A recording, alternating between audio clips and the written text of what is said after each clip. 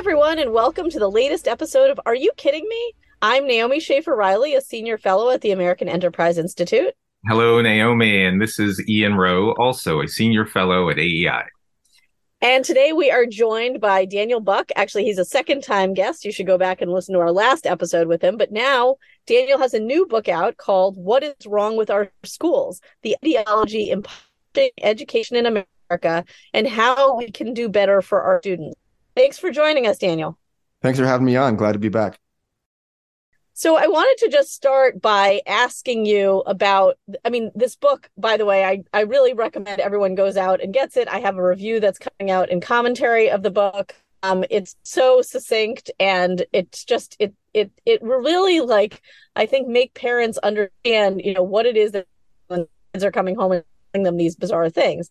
But I wanted to start with sort of the non kind of political stuff. I mean, a lot of our discussion about education now is very much on the topics of, critical race theory or all the gender ideology. But I wanted to start by asking about something that I started hearing about from my kids' teachers and administrators a few years ago called the flipped classroom. So can you talk a little about what the flipped classroom is and how this idea was supposed to help kids, but maybe how it's not? I think the flipped classroom in the ideal is supposed to put all of the onus for learning on students, which in the abstract sounds really, really nice, right? We're going to have the students do all of the thinking. We're going to have the students be doing all of the work. And then the problem with that, though, is it removes the purpose, the authority, knowledge of the teacher in the classroom, right? The teacher's going to be sitting there in the classroom anymore, teaching. The kids are going to be doing all of the learning, but students need a teacher. They need the explanations of a teacher standing in the front of the board, how to do basic algebra problems. They need worked examples. They need analogies. They need diagrams showing various scientific concepts.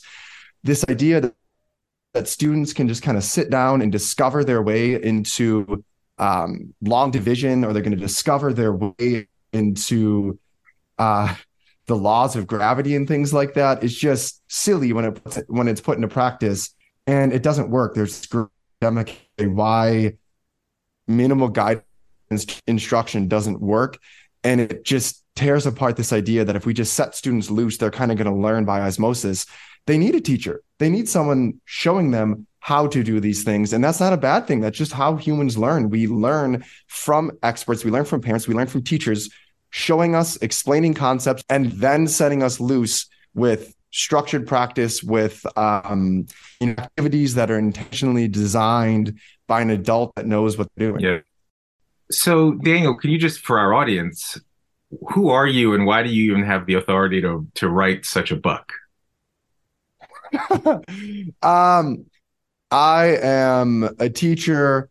I am a senior visiting fellow at the Fordham Institute, and I actually address this in the first pages of my book. Who am I and why do I have an authority to write this book? I don't like to frame myself as an expert. I think that's kind of an arrogant thing to do. I'm a teacher. I engage in these debates in the abstract, but at the same time, I've tried to put these ideas into practice.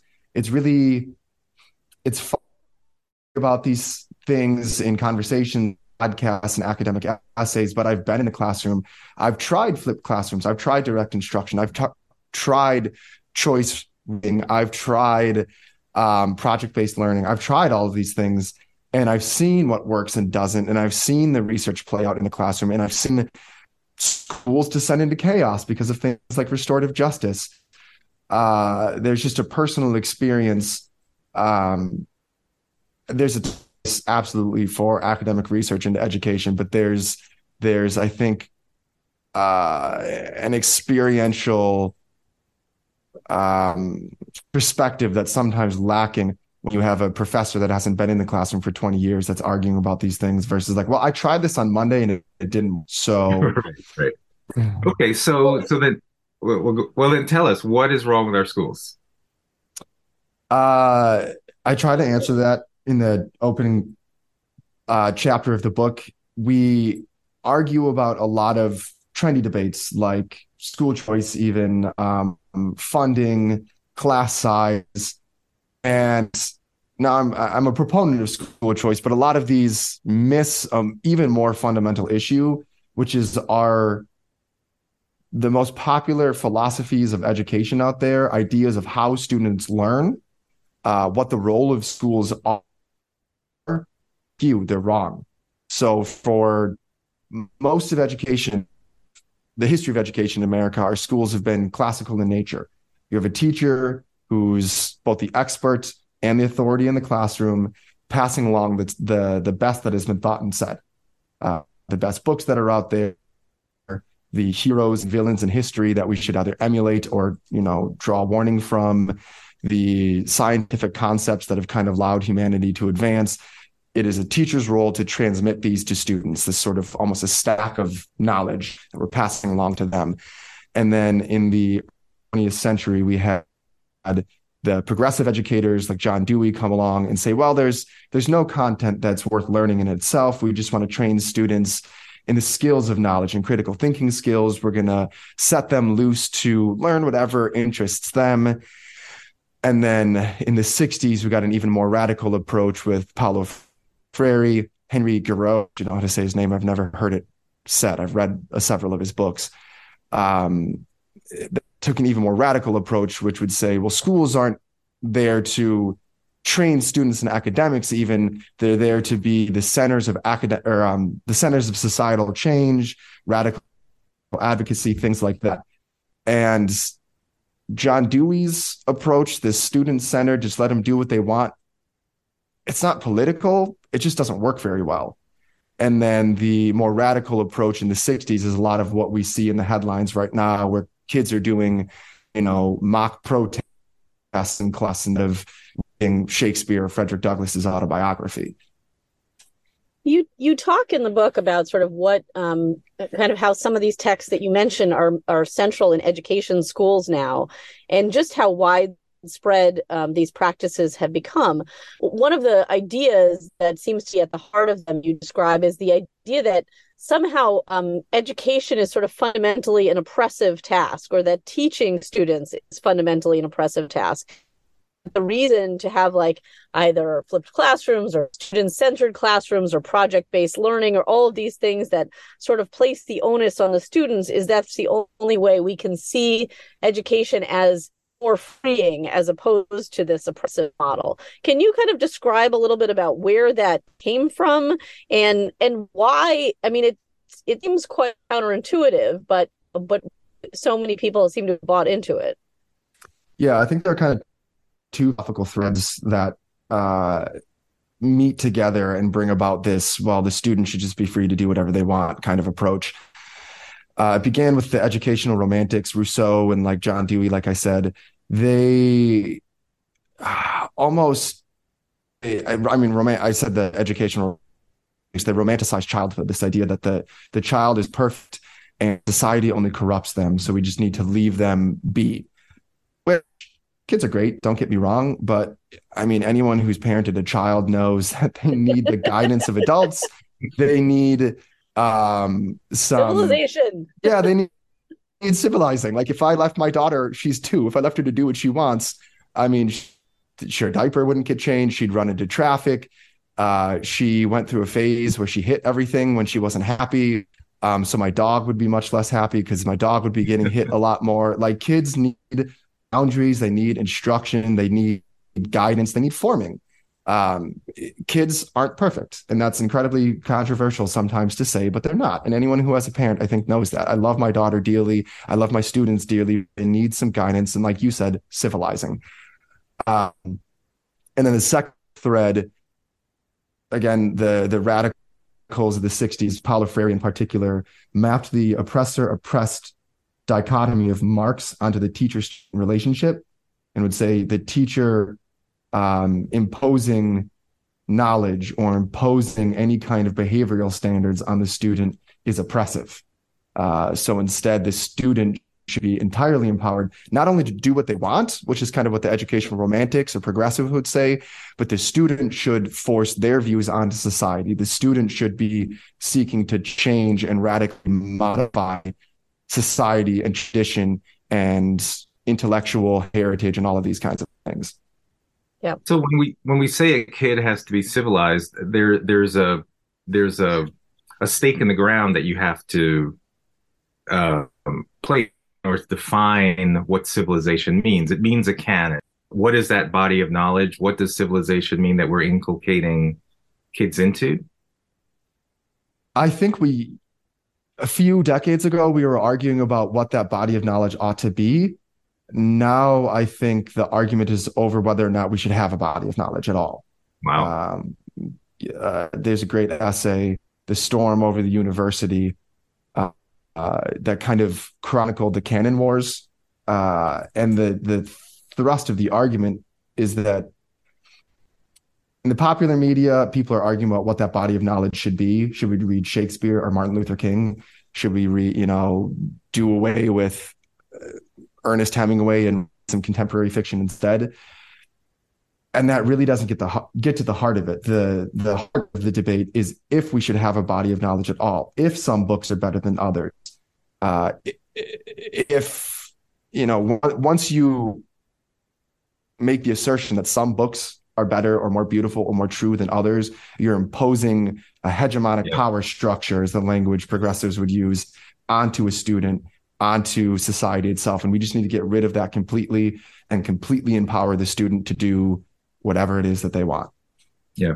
There's a movement in university to rid Shakespeare from eighth grade because of that exact issue. It's bad. And my students love Shakespeare, and that's so sad. I was thinking about your book, so I think you probably maybe because you're a teacher, you have a more charitable view of kind of why teachers have bought into this than I do. I guess the question is, if you're a teacher and basically you're told that your job is really to just kind of stand there and answer some questions here and there and not actually offer students what's called, I guess, direct instruction. Do you feel like you have an important role here? Wouldn't you sort of concede that some teachers embrace this just out of laziness? That there is kind of this moment where you're like, wait, you haven't prepared any lesson and you don't actually have any curriculum and there's nothing that you're actually supposed to do other than just sort of stand there and wait for a kid to come to these, grand revelations about theories of gravity or algebra? I think I do kind of give a charitable reading to teachers, and this discovery learning, critical pedagogy, it really removes the purpose of teaching. They want to trust an article in Education Week or Edutopia somewhere when they say it's research backed, and I'm putting air quotes up for those who can see, they're just going to trust it.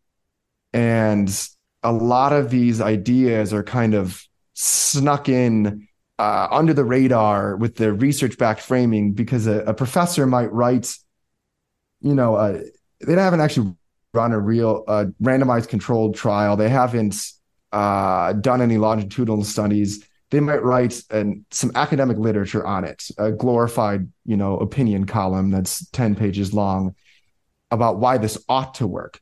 Or I tried this in one school and kids seem to like it, this very low quality, quote, research, end quote. And then that kind of gets trafficked in as research backed. Has it actually been studied? No, it's just one professor's opinion. So I think a lot of teachers just don't know, and they're going to trust what's coming out of the universities. I wrote an op-ed for the Wall Street Journal how these ideas dominate schools of education. It's what the teachers are learning. They don't know any better. They don't know any different. I shouldn't even say better. They don't know any different. That's kind of what first led me into writing and first led me into writing this book too, is I learned all the progressive education. I learned all of the critical theory at school or at teacher prep. I saw it wasn't working in my classroom. I looked for something different. And then I found this whole almost like underground side movement of traditional education. And there's this whole body of really rigorous evidence and research that shows that it works, but it's just not being spread. It's not being talked about. And I was hoping to kind of show what some of this is from a teacher's perspective for more teachers that are looking for something that really does work, that are looking for an alternative to all of these student-directed approaches that are just ineffective. One of the pieces of research that I thought was so important that you pointed out in the book was not just that a lot of this, student-centered learning doesn't work, that the kids who have the most difficulty with it and who are getting the least out of it are sort of the kids on the lower end of the learning spectrum, that sitting them down, sort of asking them to just figure it all out themselves, not only is, the material, but cause enormous frustration. And, I don't think we're thinking enough about that. Absolutely. There's an education author like Greg Ashman, and he calls it pedagogy of the privileged, project-based learning, and all of these student-directed approaches, because kids in affluent communities grow up in language-rich households. They have parents at home that can help them with these projects at home. I've worked both in urban education and affluent areas, and I did some project-based learning in the affluent area. And I knew these kids would go home and they had two parents at home that could help them with research, that they stumbled their way upon a more when they were doing research, a parent could help them parse through that. There's just a lot of advantages that affluent kids have that can make project-based learning kind of work there. That just, it's not going to work, in my school right now, where we're almost 100% free and reduced lunch. Like, these kids, a lot of them can't afford poster boards. They can't just go out and buy materials or a hot glue gun when we're trying to put together some project. There's just a lot more barriers for kids in poor communities. So let's talk about some of these empowering alternatives, because, I'm like you. I had my epiphany moment. This is probably back in 2012, 2013, when I discovered E.D. Hirsch and reading cultural literacy. Same exact thing for me. Yeah. I mean, he laid out a whole approach explaining why our schools weren't working, the whole sort of Rousseauian logic that the child is at the center of everything. And yet he laid out a much more cohesive and coherent view of structure, building a body of knowledge, direct instruction. So what the empowering alternative is, because there are believers, right? You're not totally alone. The believers in a traditionalist approach, or believers in a traditional approach, right? E.D. Hirsch really started the counter movement, and you referenced the book Cultural Literacy, which is just it completely flipped how I thought about education on its head. And his argument is that factual learning and a knowledge-based approach is what our students need. So an example might be, an American academic might fancy themselves a great reader, but if you give them a reading on British sport cricket, they're not understand it because they don't know the rules of the game. They don't know any of the language that people use to talk about it. I think there's something like a sticky wicket. I've looked it up before. I've tried to read about just to prove the point. I had no idea what those were about. I don't know any of the teams. Glittering abstract ideas of what we think our students should be learning really depend on knowledge. If you don't know, background knowledge. If you don't know American history, if you don't know the great works of the Western canon, if you don't know factual knowledge and theories of science, you're not going to be able to go out into the world and read an op-ed in the Wall Street Journal and New York Times, because you just don't have the factual base to understand what's going on. If you don't know the three branches of government, good luck understanding this 19 and deserves to know, go out into society and to be able to think critically about society. And we can sit our students down and have them try to discover their way into this body of knowledge, or sit down and practice finding the main idea. I remember I had a 6th grade student who wasn't able to pass this particular reading test, and there was a paragraph. It was centered around athletics, but she couldn't, there was this word that she wasn't able to access. It was RUGBY. And she was like, what is rugby? What is rugby?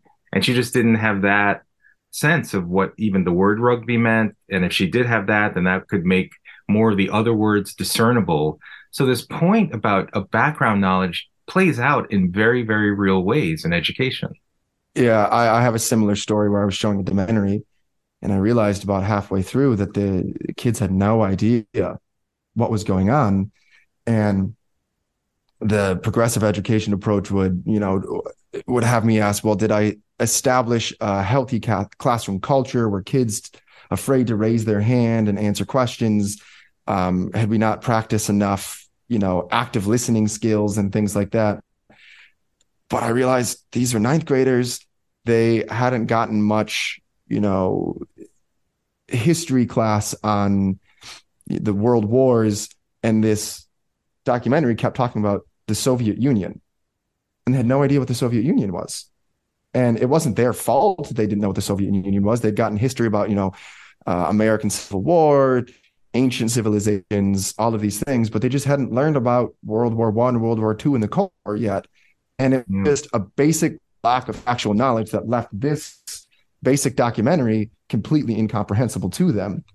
And there's students who grow up in affluent households that are part of the dominant culture are going to get a lot more of this knowledge just from dinner table conversations, through the books that they see on their shelf, through things like that. And it's unfair to everybody else that they're not getting that background knowledge, that base of factual knowledge that their other peers are getting, that allows one set of students to score well on standardized tests, to go into the world, to kind of speak even in the mainstream, what we would call proper English. And then we're going to keep that from everybody else. And then they're going to be stuck, unable to comprehend documentaries, newspapers, books, and all that kind of stuff. So it's just it's enormously frustrating for teachers because you have no idea what base of knowledge the kids who walk into your classroom have, because you don't know what they were supposed to be taught the previous year or the year before that, and it's like you're starting from scratch every day. Yeah, I've taught when I was at a Catholic school. I taught 6th, 7th, and 8th grade. I got them each year for English, and it was incredibly powerful to be able to reference back readings that we had done 2 years ago. We would do a reading on the story of Narcissus or what narcissism meant. And then we could use that language for the next 2 or 3 years to talk about characters in these books and use, well, he's narcissistic. And I knew every kid in the room knew exactly what I was talking about. Or we'd read a passage from Genesis, and then my students would be able to identify. I mean, the story of creation is one of the most commonly alluded to works of literature or scripture across the Western canon. And having read that in 6th grade, well, then it shows up again and again and again and again and again. And by giving my students that one little bit of factual knowledge, having read the story of Genesis together, they have an incredible tool then, an incredible intellectual capacity to then analyze other works of literature just because we had that one bit of knowledge that we covered in 6th grade. And I knew everyone in the room had it, so I could reference a passage. I could reference it, and I know I wouldn't have to take 2 minutes, 3 minutes to explain what I meant. Yeah, my daughter's class a couple of years ago, they did the whole grade did a unit on rhetoric. And one of the teachers chose, they basically, left it up to entirely to the teachers what to choose for a speech that they were going to read. And one class read the Gettysburg Address, and the other class read President Obama's speech on Trayvon Martin. And, whatever you think of President Obama's speech on Trayvon Martin, like the fact that now one class has read the Gettysburg Address and the other class has not, what does that mean, 2 years from now when somebody asks them about the Gettysburg Address and they don't have any kind of base of knowledge? And also maybe it'd be useful to know the Gettysburg Address before you listen to President Obama's speech on Trayvon Martin. But anyway. with what frequency is the Gettysburg Address going to continue to get referenced in movies, in newspapers and books, in casual conversation? And how often is Obama's address about Trayvon Martin going to get referenced? One is going to come up with far more frequency and has influenced far more in media than the other. So it just, even from a purely utilitarian standpoint, it would benefit students far more to probably have read the Gettysburg Address. Yeah. Well, Daniel, we do not want to keep you from your students any longer. We so appreciate your taking the time today to talk with us. And we encourage everybody to go out and buy the book, What is Wrong with Our Schools? And thanks again for joining us. Yeah, thanks for having me on. It's always a blast. This has been another episode of Are You Kidding Me? You can get episodes of this podcast on the AEI podcast channel or wherever you get your podcasts. So with that, I'm Naomi Schaefer-Riley. And I'm Ian Rowe.